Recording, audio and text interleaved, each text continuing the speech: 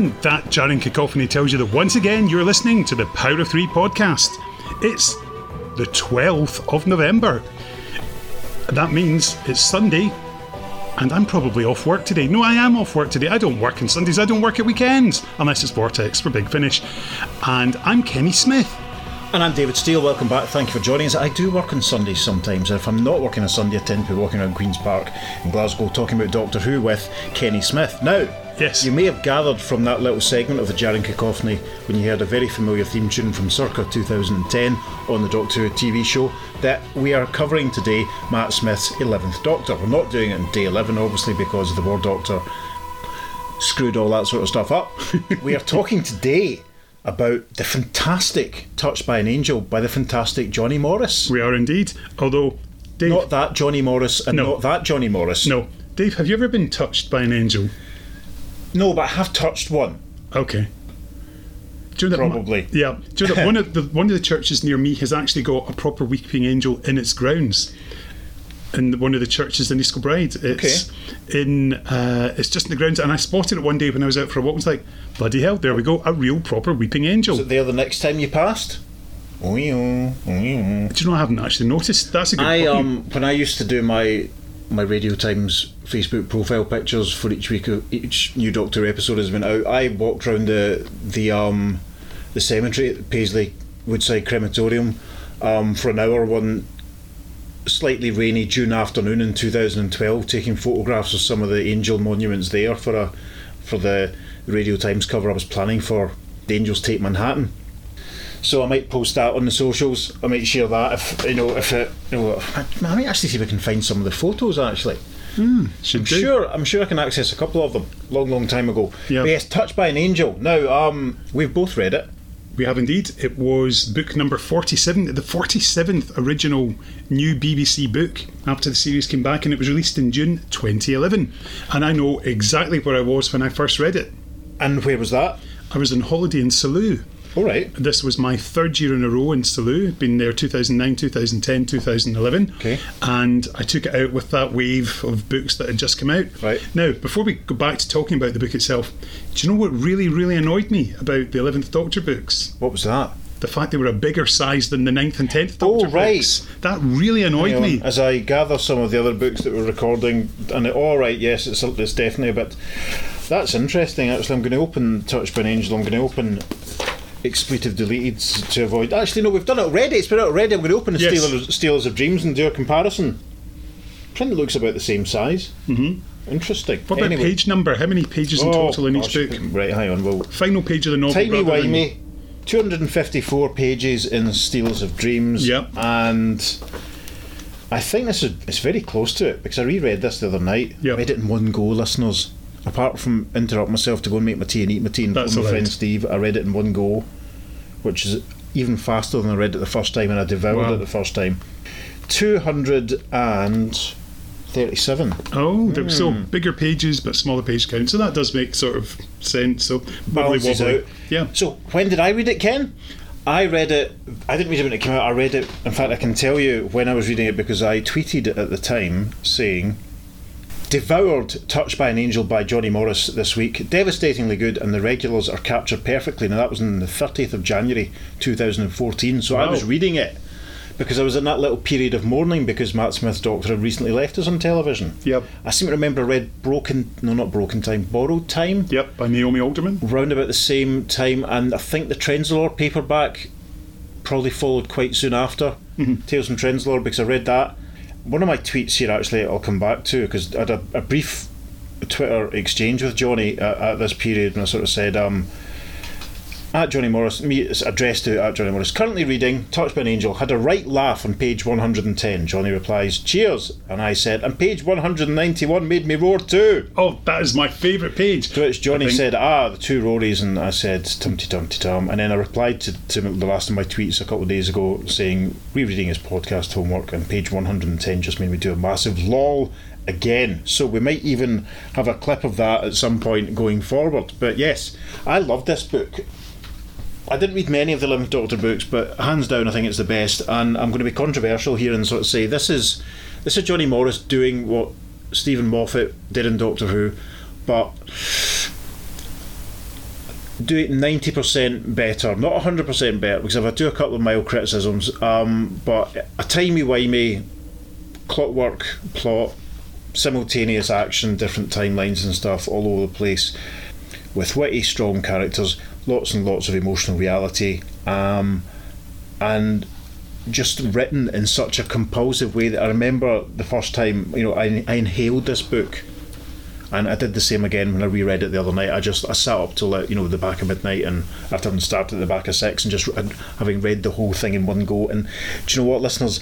I've never read a Doctor Who book all the way through in one day before in my puff. Wow. So there we go. I can't give it enough praise, quite frankly. Yeah. Well, when I first read it, as I said, I was in Salou, and I read this in my first week out. Right. Because I like Johnny's stuff, so I think I read this one first. In fact, I'm pretty sure that I did. And then I read the other two. Can you remember what the other two were at this time, just for context?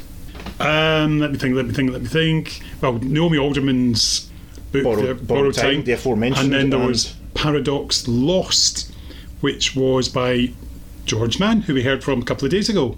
Of course. Yeah, Paradox. There's some paradoxical stuff going on. Touch by an Angel. So that must have been what they were going for. I haven't read Paradox Lost. I must actually seek good. that one out. George is a great writer to read really the full good set. But I remember when I read Borrowed Time very soon after Touch by an Angel, and I read that, rattled through that very quickly as well. Yeah. But anyway. Yeah. So yes, I read it the first week when I was out. Read the other two books, and then because we were actually that year I know for a fact we ran out of money because we spent far too much on a couple of trips out, buying Dunkin' Donuts because Dunkin' Donuts had disappeared from the UK at that point. I see. And then we discovered some in the town of Tarragona. That's Tarragona, not Tarragonad, and they were amazing. So we spent a little bit too much on Dunkin' Donuts, and so we had to spend a bit more time in the hotel. So I ended up reading this book again, Touched by an Angel, and I loved it even more the second time. And will I tell you why I loved it, Dave? Tell me why. Because it's got that. But a heartache. Sorry. It was because it was the 90s setting was just absolutely perfect. Right. Because at I think Johnny's a couple of years older than I am, but I was at uni and sort of felt those exact experiences. Going to like student unions, nights out. Yeah, just wonderful. Flat sharing and I didn't go to university. I dicked about in Recare College in Paisley for a couple of years after leaving school. I still went to student unions and had some of that sort of thing. That's obviously one thing that hopefully you'll ask Johnny about. I felt, actually, reading it again, I felt that I was surprised that there wasn't as... in my memory, there'd been a lot more sort of contemporary, specific 90s references throughout. So I was a bit surprised that I didn't remember as many as I thought I did. But we'll hear about that from Johnny. Johnny will talk about all these 90s places like Our Price and things like that. Good. We should say a little bit about the story. Yes. It starts off... In fact, will I just read the blurb? Yes, give us the blurb, Dave. What does the back cover have to tell us? What I'm going to do, listeners, I'm going to read the original hardcover blurb, then I'll read the blurb from the Monster Collection reprint. Oh, that's good. You're prepared. I like it. Were you in the Scouts? It was, actually. That's why I shake hands with the left hand, listeners, if you ever meet me in real life. So yes, the blurb from the back of our Johnny Morris's Touched by an Angel.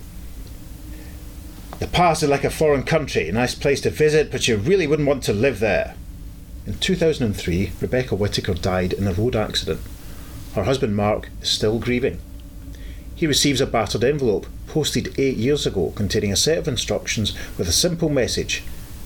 You can save her.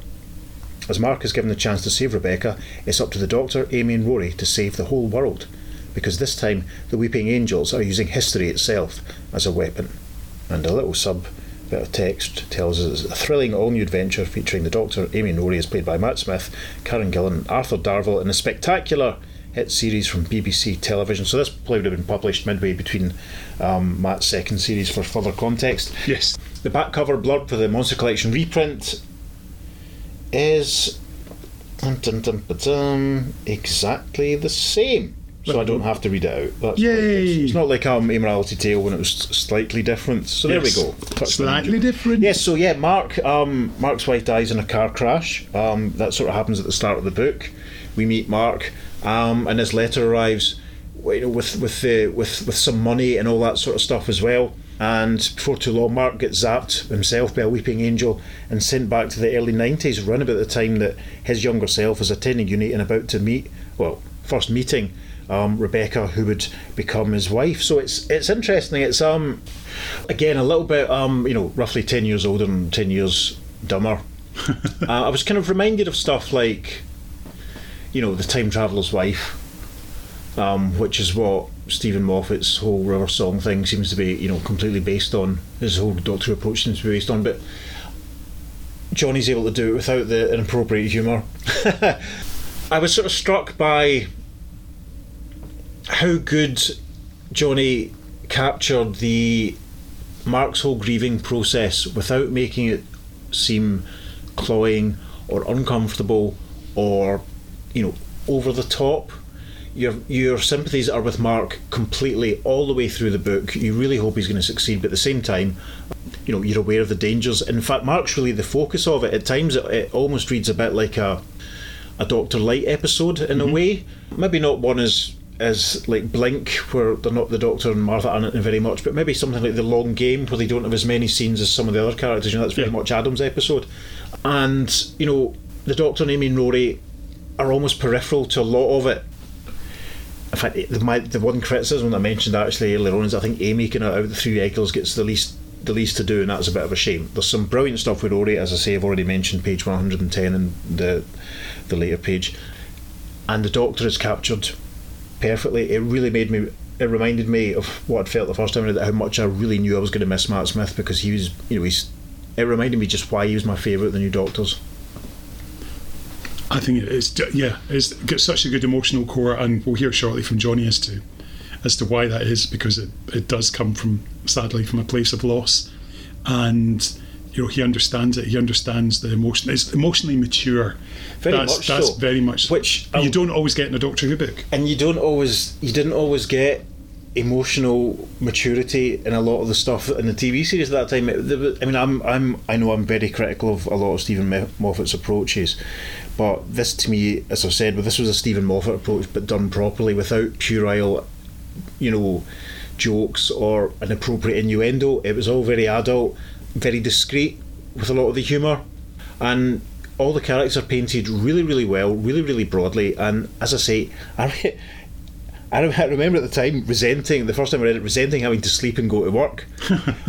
I was able to sit at home last Wednesday or Thursday night, whenever it was, and just read it in one go, because I didn't have anything to do that night. So it's a masterpiece, to be honest. Johnny also wrote a couple of my absolute favourite Big Finish releases, like The Curse of Davros is my favourite Sixth Doctor story. It's one of my absolute favourite Big Finishes. He also did We Are the Daleks, which just evokes season 24 like nothing else. Johnny's one of these people, and I hope he's not too embarrassed if he listens to this. He's one of these people, he's a bit like Grant Morrison or Mark Waid as comic book writers, and he completely understands what works and what doesn't work about the fictional universe or the medium that he's working in, and he can distill the key core elements that make this particular thing work, be it an 11th Doctor story or a 7th Doctor story, and create something new with them that never feels derivative or ungenuine, if that's a word. Disingenuous? Probably. That's a word I've only ever read and never said out loud, listeners. But this book is amazing. It's one to cherish and one to treasure. If you've never read it before, listeners, I would actively encourage you to seek it out. Why don't we hand over to the man who wrote it and hear what he has to say about how it all came to be in one of our longest interviews of the season. Hello, I'm Jonathan Morris, and well over 13 years ago, I think, I wrote Doctor Who, Touched by an Angel. Fantastic. Welcome to the Power of Three. Do you remember how the commission for this one came about and the fact you were handed the angels? Yeah, I've been researching, looking back at my notes of that. I think I was emailed by Justin Richards, the editor of The Range, about submitting an idea, and I submitted this document I have in front of me now, which is 5 ideas, which I'm looking at and is going, number 5 is one I've never done yet, which is pretty cool. Number 4 is the story which became Maelstrom, the Big Finish story. Number 3 is absolute rubbish. And idea number 2 is The Paradox Man, which is about a man who was sent back in time to be alongside his own past. And idea one is closed circuit, which is about creatures that they're inside video recordings, which sort of stalk people through closed circuit cameras.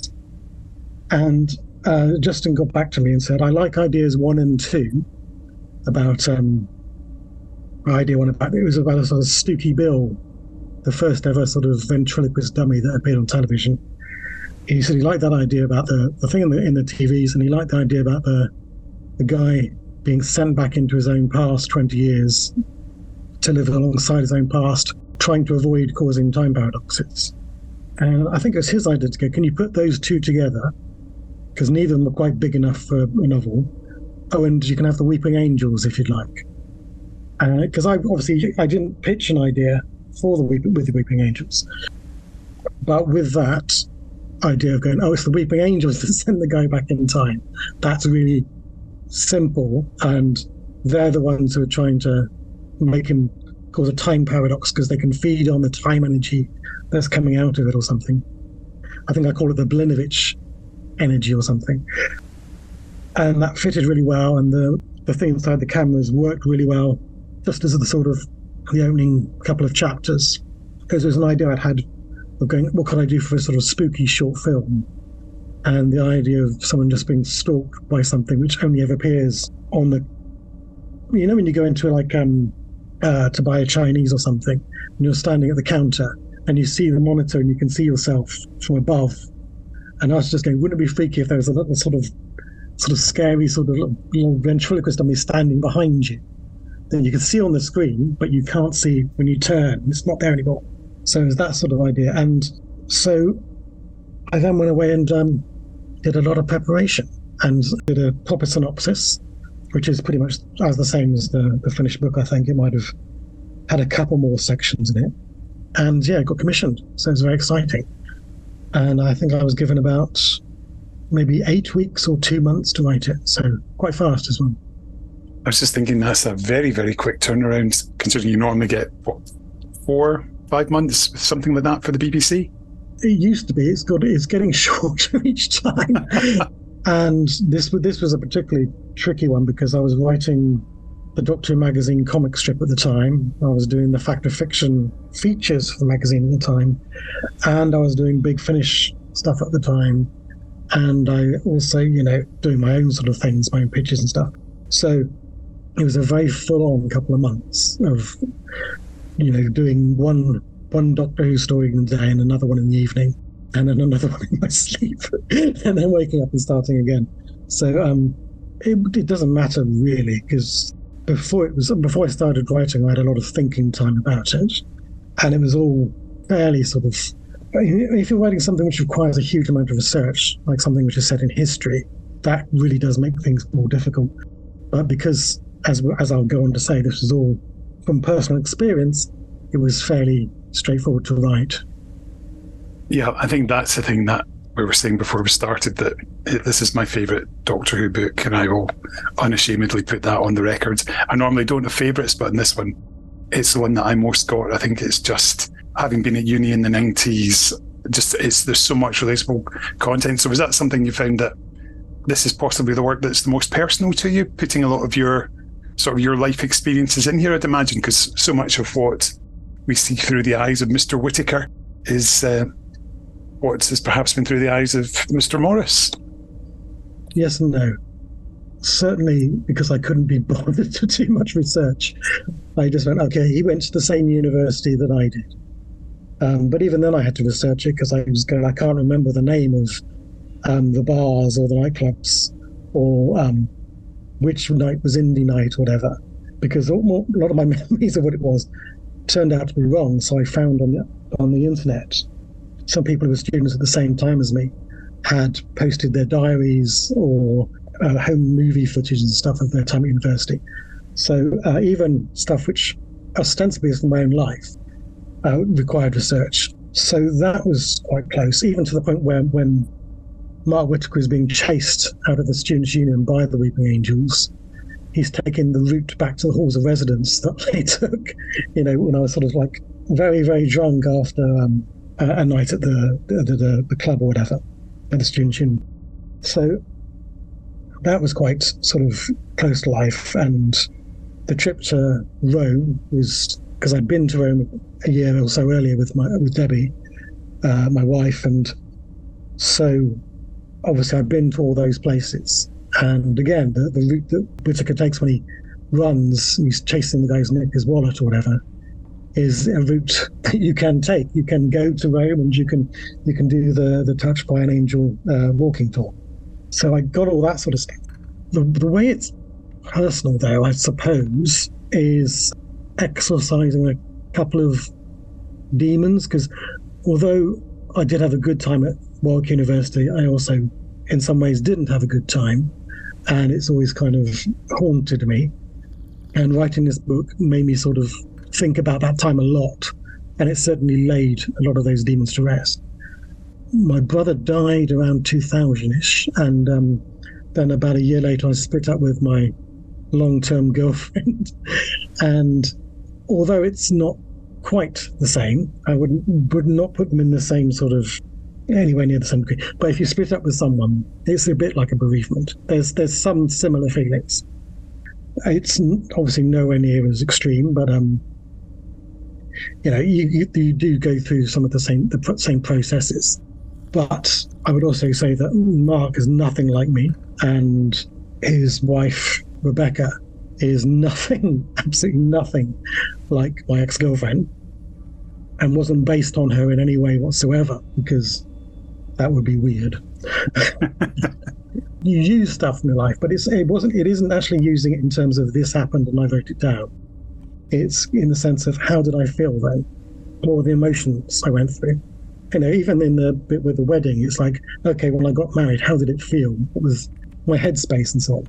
So certainly when Mark learns about his wife dying, it was very much from my sort of experience of going, when you suffer a bereavement or you've been dumped by a girlfriend or whatever, you go through that process of going, but we were fine, yesterday, and that's really close. That seems so close. You go, that's basically, in the next room. That's not a long way away. Can't I get back there? Can't I even, just get back 5 minutes before the phone call? Can I get, so that's very personal. What happens is because you're writing a story which is not about your life, you can put your personal emotions into it. Because I'm a great believer in the idea that when you're writing a book, what you put into it, what you're feeling at the time, is what the reader should get out of it. And if I had been sitting there, very cool and calculating and just sort of writing it, just thinking it and not feeling it, I think it would have been quite flat. But as it was, I know from writing that those chapters where he learns she's died, that I was writing with tears streaming down my cheeks, absolutely sobbing, like at the beginning of Romancing the Stone. I was exactly like that. Absolutely sort of, really wringing it out on myself, putting it on the page, as it were. And then I'd show what I'd written to Debbie, and she'd be like crushed and devastated as well, because she'd been reading each chapter as it came along.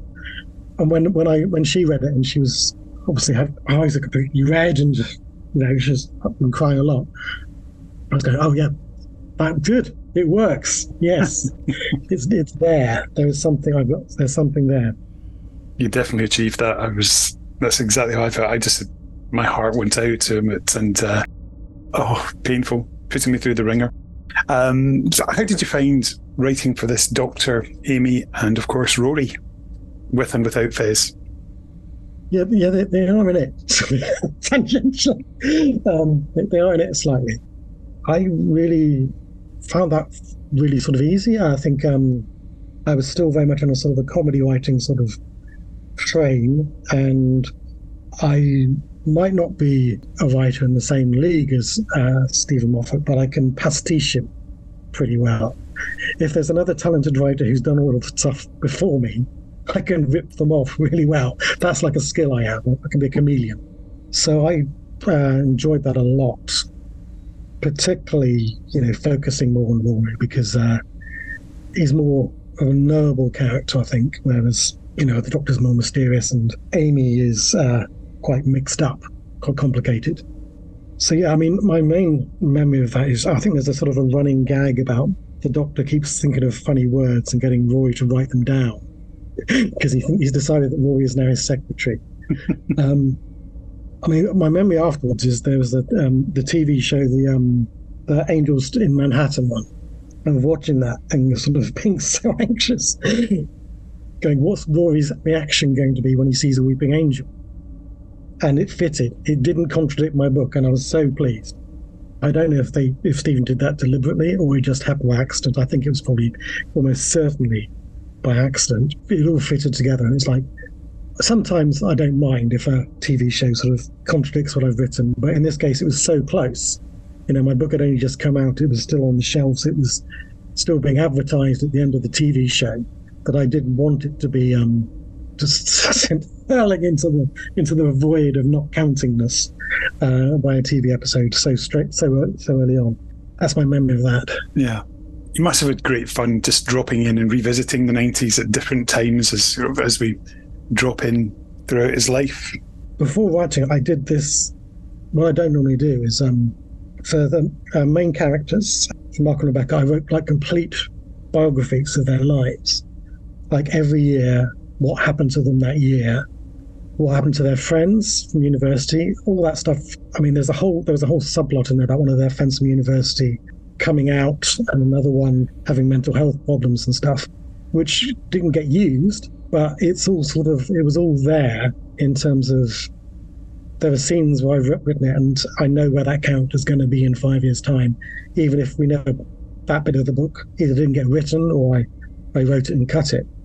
So, and also for every sort of period where the book was set, I sort of went, okay, what was on TV at the time, what was in the cinema, what was in the charts, what sort of ephemera from that time period can I sort of throw in there to jog people's memories, even to the point. I mean, I think when I sort of sent it out to people to read before submission, people like, there's a list of them at the back, people like Simon Gary and stuff. They all got back to me with the same note, basically, which was, it's really good, Johnny, but can you please cut down all the references to stuff that's going on? Which I was a bit reluctant about, because I think if you had been thrown back in time, those are the things you're going to notice. Those are going to be the things that stick with on. That, like, I think at one point Mark gets onto an underground train and he notices all the seats of these free newspapers on, which are everywhere at the time, and now you would never see one. Or when he's walking and he sees Canary Wharf and it's just one tower. I mean, anyone who lives in that area of London now, and I was living in sort of Blackheathy, Lewisham area, the idea of it being one tower would be really odd. Because that's the part of the book where he goes to see, I think his one of his parents who subsequently dies, which was another sort of really tough part of the book. At the time I wrote it, both my parents were alive. I don't think I could go back and read it because it would be too painful. Yeah. But yeah, I mean, so I wrote all these different things, and so in my head, when I know there's a bit of the book where Mark is just driving across London, and I mentioned he turns on the radio, and it's Overload by Sugar Babes is on, and then he passes a sign for the general election at the time, the 2001 general election. And for that, like, I was having to research, going, what were the posters for that election? Because no one remembers it. I think it was William Hague was the leader of opposition or something. And throwing all those things in. And then when I did the second draft, I took over half of them out. And people even now reading go, it still has a lot of pop cultural references in it. And I'm going, you didn't read the version where he walked through the shopping centre and it was the cutouts of the Teletubbies and the cutouts of the Spice Girls, and every single shop was named and stuff. And because I think Dixon's and Woolworths survived to make it to the final cut. I can't remember, but I know at one point they say goodbye to Mark outside a Safeway supermarket. Yep. And I was going, that's good, because they've gone bankrupt. I can happily mention them as much as I like, because that brand does not exist in the UK anymore. Nope. And again, that was one of the sort of things that go to trigger the memories of, to go, if I'd said it was a Tesco's supermarket, people would imagine a supermarket as it is now. But if you use those old brands, you have them going into Tower Records or R Price or something, people are already sort of sent back into the 1990s. So yeah, I had a lot of fun with that. And because obviously it's in my life, it was much more vivid than you would normally imagine these things. So I imagine that's the same for quite a lot of the readers that can go, oh, I know what I was doing in 1997 or whatever. Yeah, oh, totally. And just thinking, as soon as you said Safeway there, everything you want from a store and a little bit more, or I won't try and sing it. That would just be too much. Oh God, that was another thing. It was adverts. Yes. So I think I had I don't know, what's the guy's name? My Kind of People guy advertising. I think it was Kit Kats. And so whenever the TV would come on, it would be, what were the adverts? So I got this huge document, it's about of everything that happened in their lives, everything that's happening in pop culture, everything that's happening in politics and the news. But a huge amounts of that got taken out or didn't even get written because I was sort of trying to avoid too much of that sort of thing where you're in a novel and it's his Princess Diana's funerals going on in the background or something, or it's always a bit slightly sort of cheesy. If every part of their lives had been tied into a famous event, it'd been too much, I think. This was the first time that somebody other than Stephen had written for the Angels. So how did you find bringing them to life in print? I don't know if they'd already turned up in some short stories then, because there was a huge amount of literature being written around then, for various comics and collections and stuff. Impossible to keep track of it, so I don't know. But I found them an absolute horror to write, really difficult, absolute pain in the ass. Because I can imagine really cool bits of them. I mean, I know the bits now where they're sort of clinging to the roof of the train. In the nightclub, and then the likes of strobing, so you can start to see them move with the strobing effect, or they're in the churchyard at the wedding, and all these different bits, or when he's running across the field at night and they're looming out of the darkness. So I could imagine all the scenes with them brilliantly, as though they were happening on TV or in a film or something. But writing them is an absolute sod, as it were, because in text you're writing in terms of things happening. It's one of the things that I learned very early on as a writer is you don't write he was sitting down, you write he sat down. You describe an action rather than a state. But with Weeping Angels, they don't move. The Weeping Angel lunged towards him. You can't do that because they don't move. So you're stuck with all these sort of he turned, the Weeping Angel was lunging towards him, or it's a ridiculous thing going. He turned and looked with horror as the monster failed to move towards him. It was completely still. It did absolutely nothing. And so it was very, very difficult to try and make them scary or threatening. And I did have some fun with creating up this sort of little bit of a backstory for them, that they were created during the Time War as these sort of parasites of time, as it were. Because trying to think of any sort of rationale of where they could have come from is kind of baffling in itself. So there's a little bit of that. But it's all done in this sort of caveats of going, according to myth, according to ancient legends. And you sort of go, well, if someone else writes another story that contradicts that, I'm fine. It doesn't matter. The legends are wrong. Oh, that's fantastic. So how was the actual writing process itself? Was it quite, obviously you mentioned getting quite emotional, getting the certain things onto the printed page. So how did it go as you were working through it? Was it quite a rewarding, enjoyable one to do? Yes, because it was all, I think what really motivated me with this, in the sense I had a good story, and because it would have Weeping Angels on the front, that people would buy the book in hopefully huge numbers. So it's a chance to get noticed as well. And my thinking was, well, if I'm going to write a book which is people are going to buy, I want to make sure it's not just the best one I can possibly do, but so I set myself the task of going, well, everyone says that, that Human Nature by Paul Cornell is the best original Doctor Who novel. And so I just sort of sat down each time going, well, I'm going to write a bit better than that. I'm going to knock that one off the perch. I'm going to beat, alien bodies or whatever. Get Lance Parkin. just because I was going, well, I think there's no point in sort of going, I'm going to try and write a 7 out of 10 book, because you'll end up writing a 7 out of 10 book.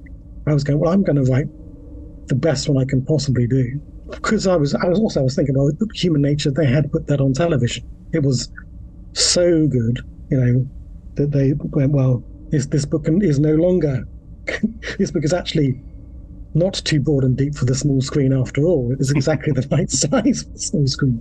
So I did have that sort of thought in the back of my mind. But, you sometimes these sort of little pipe dreams are just sort of there to, are lovely sort of thoughts. I mean, they still could put it on television. I don't know. They don't need to even ask my permission. They don't even need to tell me. They could do it tomorrow. Maybe when they've run out of comic strips to adapt. But anyway, that was my thinking. So I was really enjoying it. I loved The Wedding, because that was a complete tonal shift when it went from this sort of love story and it becomes a Richard Curtis movie. It becomes absolutely joke of the wedding dress getting ruined by a lorry, and they pop into the TARDIS. They come up with a complete one, and it's having a lot of fun with it. So I loved that. I mean, and the only sort of trouble I had writing it was there's a section later on, I think, where Mark's house in Hampstead burns down after the Weeping Angels have appeared at the window, and it begins to crack. That's another really cool bit.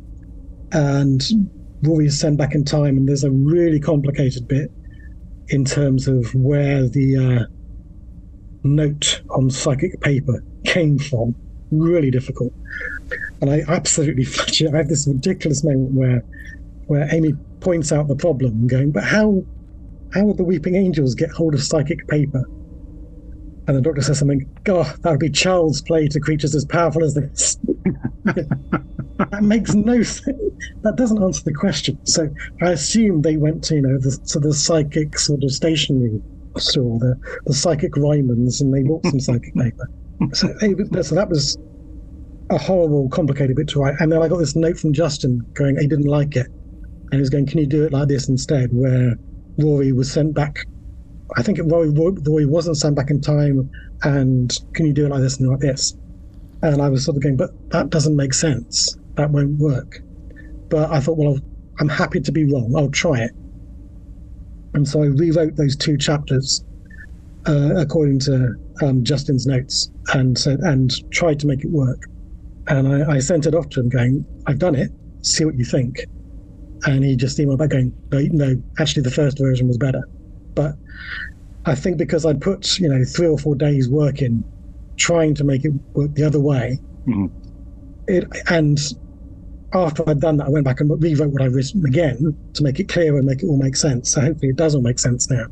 But sometimes when you're given a note which you disagree with, you have to give it a go. And then you can show the person going, I don't think it works, but that's not my opinion. This is an evidence of me showing you of me trying to make it work, and how that creates a whole load of other problems. And that was the problem with it, that it created a whole load of other continuity errors. Because although hopefully it seems quite simple, it is one of those stories where if something happens in the wrong order, or someone knows something they shouldn't know, then the whole thing is sort of thrown out. Even though it is quite sort of simple and episodic. Yeah. So, yeah, that's what but also I wrote it incredibly quickly, as I said, with other things going on. So while I'm thinking about it, I should mention the other sort of influence, which there's a novel called One Day by David Nichols, which tells the story of a love story over 20 years, which ends in a very emotional fashion, shall we say. And I read that and I loved it and I thought it was brilliant. And the only thing I took from that is the idea of just telling a love story in visitations, where you meet a couple and then you see them again a couple of years later and a couple of years later. So you're getting all these scenes from their love story, as it were. One Day has the trick where it's the same day every year. But obviously the characters are completely different, the situation's completely different. But it comes from partly me reading one day and at the end going, oh, I wish I had the time machine at the end and could go back and fix things and prevent all the bad things from happening. Which is what Touched by an Angel is about, really. It's about what if Doctor Who turned up in one day, as it were. I was in the pub and Jenny Colgan told me, she goes, Johnny, I met David Nichols and I said that they've made your book into a Doctor Who story. And I was going, oh God, please don't tell him. Please don't tell him. It's not plagiarism. It's not, but it's I'm quite happy to say that it was an inspiration. But there's nothing in terms of anything that happens in it which is remotely similar. Because obviously, like I said, it's all taken from my own life anyway. So yeah. I mean, this book got such a great reaction from, amongst my friends when we were talking about it and having had a quick look online for some reviews over the last few days. Great reviews for it. That must have been so pleasing for you to know that something you put so much into went down so well and other people could relate to it. Yeah, I know it went down really well. I don't really remember this, but that's good. That's healthy. Treat those two imposters the same, success and failure. So I was glad that it went down well. Disappointed that it didn't get up on television. I remember one of my friends being quite cross because he thought I'd nicked his idea, but I hadn't, because the idea of going back in time and seeing your younger self on the day that you meet the person you're gonna marry or whatever is, it's from A Christmas Carol. It goes all the way back to that. It goes back to Scrooge seeing his younger self at the school and seeing him splitting up with Dora, or whatever she's called. And so it's all nicked from Christmas Carol anyway. So I remember that. I remember getting a weird email out of the blue from a 10-year-old boy saying, I think this is the best Doctor Who story I've ever read. Yours sincerely, Louis Moffat, which was lovely because his dad had given his son my email address. And I replied, thank you, Louis. That's really nice. If your father wants to put it on television at any point, I'd be only too happy. But that was sort of lovely that the book had found its way into the Moffat household, as it were. And yeah, it was lovely, and it was and it sold quite well. And I think that I got asked back, which is always the sort of you can tell, because I think this was my first Doctor Who book for a long time, since the 8th Doctor one. So I had sort of grumbled a little bit about not being asked earlier, but I understand why they didn't ask me earlier. It's because the 2-hour windows was incredibly late, and they didn't want authors who were going to be handing books incredibly late. They wanted authors who were going to hand them on time. So with Touched by an Angel, I handed it in early to go, look, I can do it on time. I can be a professional. I'm grown up. And the same with Plague City and stuff. You hand them in on the deadline, and you realise that's the secret. That's the trick to getting asked back. It's actually reducing it, making it very, very stress-free for everyone else involved. I was pleased to have gone. I'm still sort of pleased now when people sort of turn up at things and ask me to sign it. That's nice. And I think I saw a couple of months ago with some people on some Twitter thread or something were discussing their favourite sort of Doctor Who stuff. And they were talking about it as though, there was this great book when I was a kid called Touched by an Angel, and it was so sort of moving and exciting. And I'm sort of going, but I only wrote that a couple of years ago. That's quite recent for me. And then you sort of realise, oh God, no, it was 12, 13 years ago. People who were reading that when they were like 10 are now like middle-aged. So that's really lovely as well, that it's remembered. Because there's so much stuff, like I said, so much stuff was being put out about them, and I wanted to create something which would sort of be noticed and remembered, and I'm glad it has.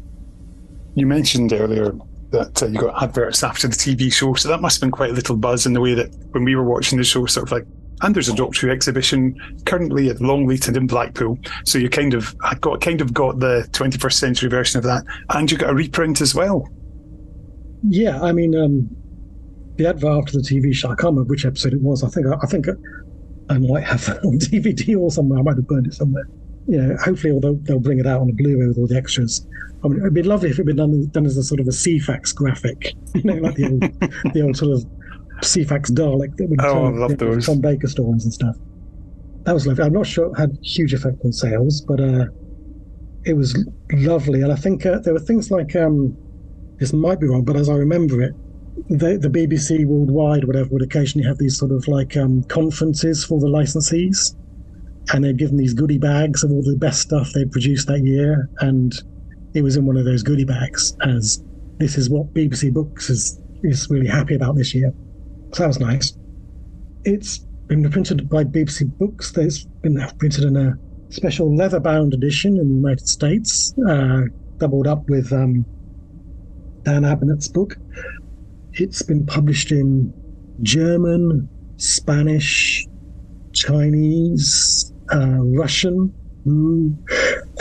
and it was translated into French, but it hasn't come out in France yet, because I know because the French translator emailed me a lot of questions about what is the Chinese restaurant called, because you changed the name on the 3 pages. And so when it was reprinted, that's the one thing I fixed. Going, that Chinese restaurant's name changing was a cock-up in the original book. And who knows, there may even be more editions. The last one only came out last year. Italy was the last one. Italy had its own cover as well. Well worth collecting. I think any true fan has to have the whole set. And plus there was an audio reading by Claire Corbett, I think, where I was there for the second day of the recording, which was lovely, because it was all the really moving bits at the end. To sit there and cry again, listening to them and go, this is beautiful, and she's really getting into it, and it's really working. And also, if anyone would ever be so bored as to compare the audio version to the book, the audio version actually does fix quite a few of the other continuity errors and bits of really bad writing. So it could be just because in the studio, she'd say something and go, this doesn't make sense. I go, oh God, no, it doesn't. It's too late to do it. Fix it now, but we'll fix it for the talking book. So she did a great job of that. And I'm not sure if there's been any overseas talking books. The BBC Books are supposed to let me know about these things and send me copies of everything. Mm-hmm. So over there, I've got a copy of 19 copies of the German edition, because I can't give them away. No one wants German editions of BBC Books. I don't know any German people, or enough German people to get rid of them. So, but yeah, it's the Italian one, or was it the Spanish one, has a different cover. So that's an essential purchase for all Who fans. Definitely is. I should ask Johnny, are you willing to do personal guided tours of the locations in Rome if somebody wants to pay you like 10 grand and cover your flights and accommodation? Yes. Yeah. I mean, most of the places in the book are on the tourist map. I think the Trevi Fountain is not like a sort of unknown place. But like I said, the route that they take when he's chasing the guy's wallet is a route you can take. The hotel they stay in, I know where that is in my head. It's just along from the Colosseum. And the museum they go to, because, it's just a funny thing of you're in the museum full of statues, and the weeping angels hide among the statues of like Roman emperors and stuff. That's very easy to find. So yeah, I'd be happy to give guided tours. I'd give guided tours of the Warwick University campus if anyone wants that. I think Croydon High Street is at the beginning. I think anyone wants to go along Croydon High Street with me. Village Church, where the wedding takes place, I know where that is in my head. That's the church, weirdly, where my grandparents are buried in Alleronsay. So yeah, everywhere is sort of a real place, and I think the place in Blackheath he visits is it's a place I would go past on my runs and stuff and go, okay, that can be the house where his parents lived. So yeah, it's you could do it. I don't think it'd be of any interest, but and I wouldn't do it, but when people have got bored with having their photo taken, in front of the Roald Dahl place in Cardiff and stuff, there are more Doctor Who locations to find in the books. Johnny, thank you so much for your time and sharing how my favourite Doctor Who book ever came to life. Thank you. It's been lovely talking about it. That one turned out quite well. Very happy with that. So there we go. What a fantastic insight. Thank you to Johnny for that. Yes. I love the fact that he says that he's very good at aping other writers and doing things in their style. And I think he's putting himself down a bit when he says that he's doing it in their style and trying to be like them. I think, as Dave says, there's moments when Johnny is better than the people he's sometimes there's a cover version that's better than the original. Yeah, give us your favourite cover version. My favourite cover version of all time is, there are two, there's like an inch, a couple of mils between them. The Hollies version of the Bob Dylan song My Back Pages, which I first heard when I was 32 in a free CD from an issue of Mojo, which I can grab and show our YouTube viewers. 2 seconds. There we go. Dave's now going across his living room here in Steel Towers. Not Ivory Towers, but Steel Towers. There we go. We've got it here. It's got a picture of Bob Dylan. Looks like he's holding up an invisible weight. He's holding up an invisible copy of Touched by an Angel by Johnny Morris, an invisible copy of Sting of the Zygons by Steve Cole. Oh, there we go. It's also got the Flying Burrito Brothers, Nancy Sinatra, John Martin, The Stands, Roger McGinn, Fairport Convention, and more. It's a fantastic CD, and this version of the Hollies doing the Bob Dylan song was track 2 on it. But my other favourite is the Love Affairs cover of Everlasting Love. Now, most people know that as the original, but it had previously been released by a guy called Robert Knight, and a good cover version. My other one, which is always very controversial and upsets people, is when I say that I think the Frankie Goes to Hollywood version of Born to Run is better than the Bruce Springsteen one. Discuss. Anyway, Johnny saying he's aping, a good cover version takes the original and, whilst being completely true to the spirit of it, can rework it and just make it something bigger and broader. And the Hollies version of My Back Pages, when I first heard it, was just like, it was a distillation of everything I liked about music, and because I love the band and I love the song and I love the arrangement, and it's amazing. And do you know what, listeners, a couple of weeks ago I was working for the Hollies and I got to talk to Bobby Elliott, who played drums on my single favourite recorded thing in history of recorded music, which is the Hollies version of My Back Pages. Isn't it marvellous? What's yours, Kenny? Bet you can guess. Is it Where the Streets Have No Name But the Pet Shop Boys? No, it's not, because I'm not a big fan. I like it. I think it's far better than the original because it loses all the pomposity. Always in my mind? It is. Yes, of course it is. Of course Christmas it is. 87 number 1. Great track. Yes, great track. that's another top 5 because it's so different. I mean, the Elvis one is wonderful, but it's a bit cheesy and corny, whereas the Pet Shop Boys just takes it and very, actually, I think the Pet Shop Boys version of Always in My Mind is probably closest in spirit to the Hollies version of My Back Pages, in that it is so different from the original in its arrangement and stylings, but it just does not misrepresent it in any way whatsoever. So, Dave, given that I don't have a copy of the audiobook version, right, which is read by Claire Corbett, sure, why don't we have our own unique version read by David Steele? Yes, without me trying not to laugh as I get to the funny bit and probably overselling it completely. So, listeners, one of the things that takes place is that Mark in his letter is given a list of points in his life which he's got to sort of interfere with positively to affect the outcome, and one of these things is Mark's wallet gets stolen, so they have to try and get his wallet back because it gets handed into the hotel. So this is basically so the Doctor, Amy, Rory and older Mark are watching younger Mark and Rebecca, and basically his wallet's about to be stolen. So picking up at the bottom, page 108, Rory edged forward to get a better look. He could see the wallet bulging in the young man's back pocket, but he couldn't see how it could accidentally fall out. Until he noticed a thin, seedy-looking teenager sidling through the crowd, the only person there not to be gazing in wonder at the statue of Oceanus. Without breaking his stride, the teenager lifted the wallet from young Mark's pocket and walked casually away, towards where they were sitting. The Doctor gave Rory a nod. In a few seconds the thief would be within reach. Rory psyched himself up to grab him, but then the thief noticed that they were looking at him. He launched himself into a run, shoving them both out of his way. Rory turned to see the teenager skidding down a side street. Without thinking, Rory sprinted after him, giving a yell of "Stop, thief!" Around him, the tourists gawped on in bemusement. Rory turned down a side street to see the teenager knocking aside any bystanders that impeded his progress. Ahead of him, a Fiat blocked the entire width of the street. The teenager didn't slow down. He simply leapt onto the car's bonnet, ran across its roof and jumped to the ground, making his escape. Without pausing to think, Rory scrambled over the car after him, trying his best to ignore the blast from the horn and the barrage of insults from the driver. The teenager darted down another side street, glancing back to see if he'd lost his pursuer. He hadn't.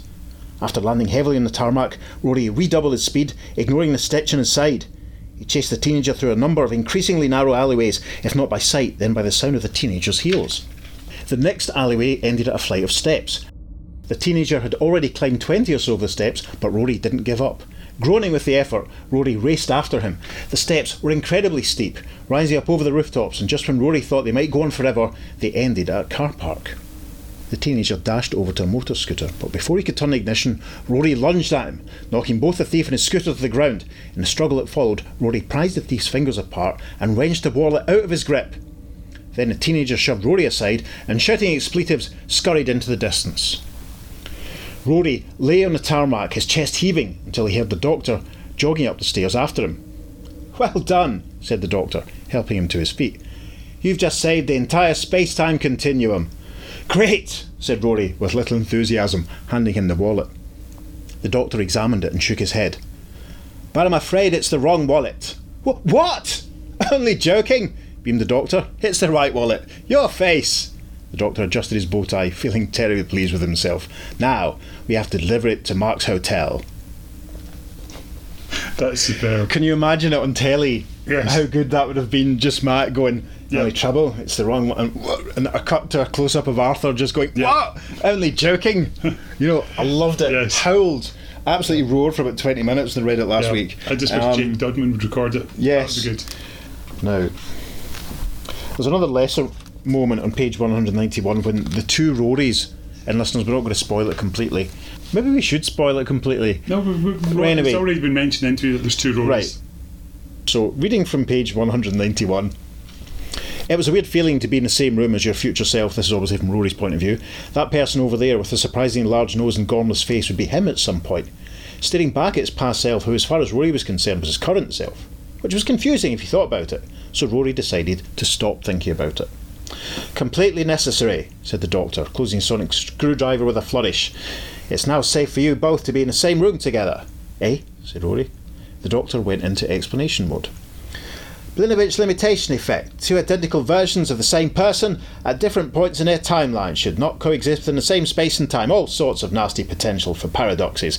And if they should happen to make physical contact, bang." "Like with the two marks," said Amy. "Like, as you say, with the two marks," said the doctor. "But I've now neutralised the effect. Ask me how." "How?" said the future Rory. "You couldn't possibly begin to understand, but thanks for asking."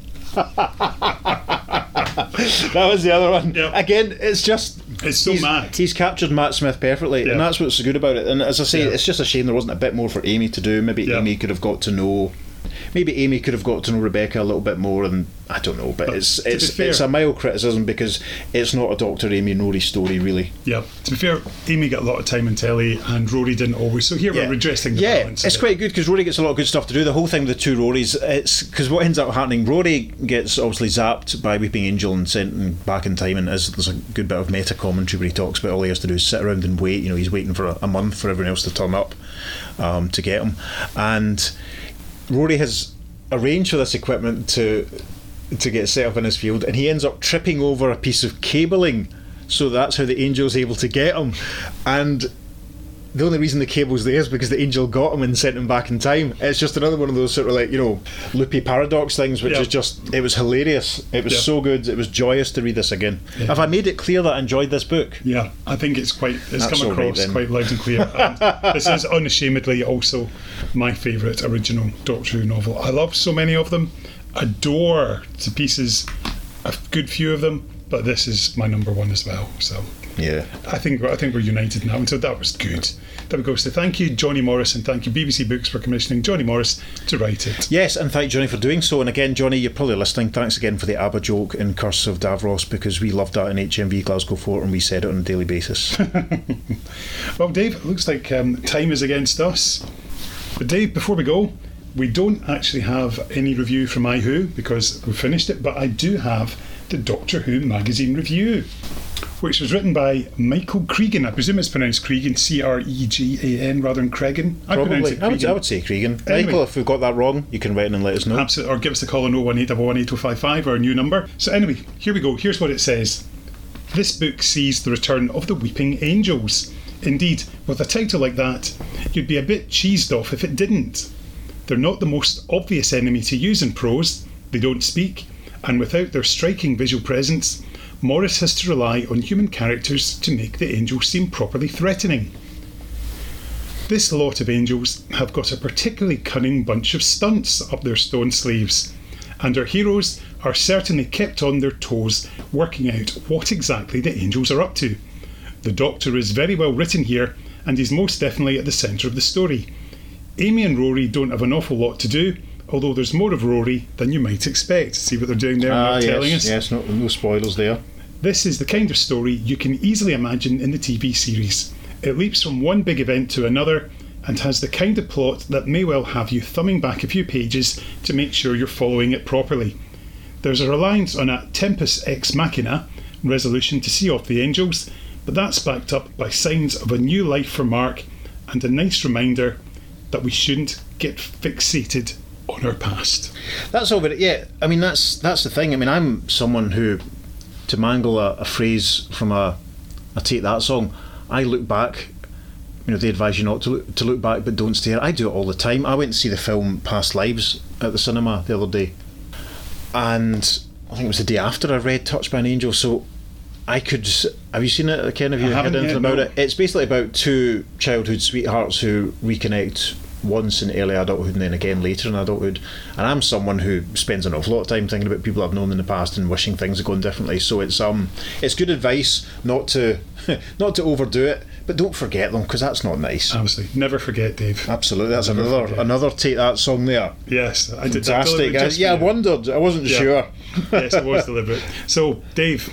Yes, Kenneth, what are we playing out with today? Well, Dave, given that you've been joining in with these song selections and cutting me off in my prime... Well, you get to talk to all the authors whilst I'm, building stages or humping guitars up flights of stairs, so I think I should be allowed to pick some of the songs occasionally. Okay, well, tell you what, we'll start off with my choice. Right. And my choice is another Pet Shop Boys song. Right. And this one is called Memory of the Future. And listen to the lyrics. You seem to be inevitable to me, like a memory of the future. I've waited all of my life. I've waited all of my life. I've waited all of my life to find you. So I think it seems quite appropriate for this. Yeah, it does. When was that song released? Was that a 90s song? It's a more recent one. Well, I was going to say recent, about 10 years ago. Okay, interesting. So there we go. So over to Neil and Chris. So there we go. Thanks for listening, guys and girls and everybody else. And we will be back with you very soon. We'll see you tomorrow, hopefully. You seem to be inevitable to me, like a memory of the future. I was and will be with you over and over again.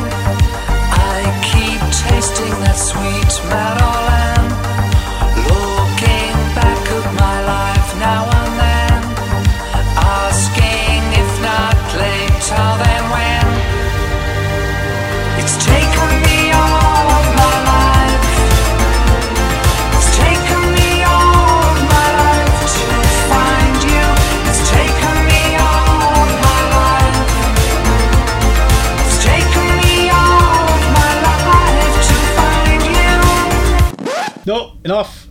My choice is actually very 90s. This is from a CD single that was released in 1999. This was the B-side. It was a dance cover version of the famous song Sometimes When We Touch, but the B-side was an absolute high energy banger called Angel in Your Eyes by a chap called Newton. So let's have a bit of that instead.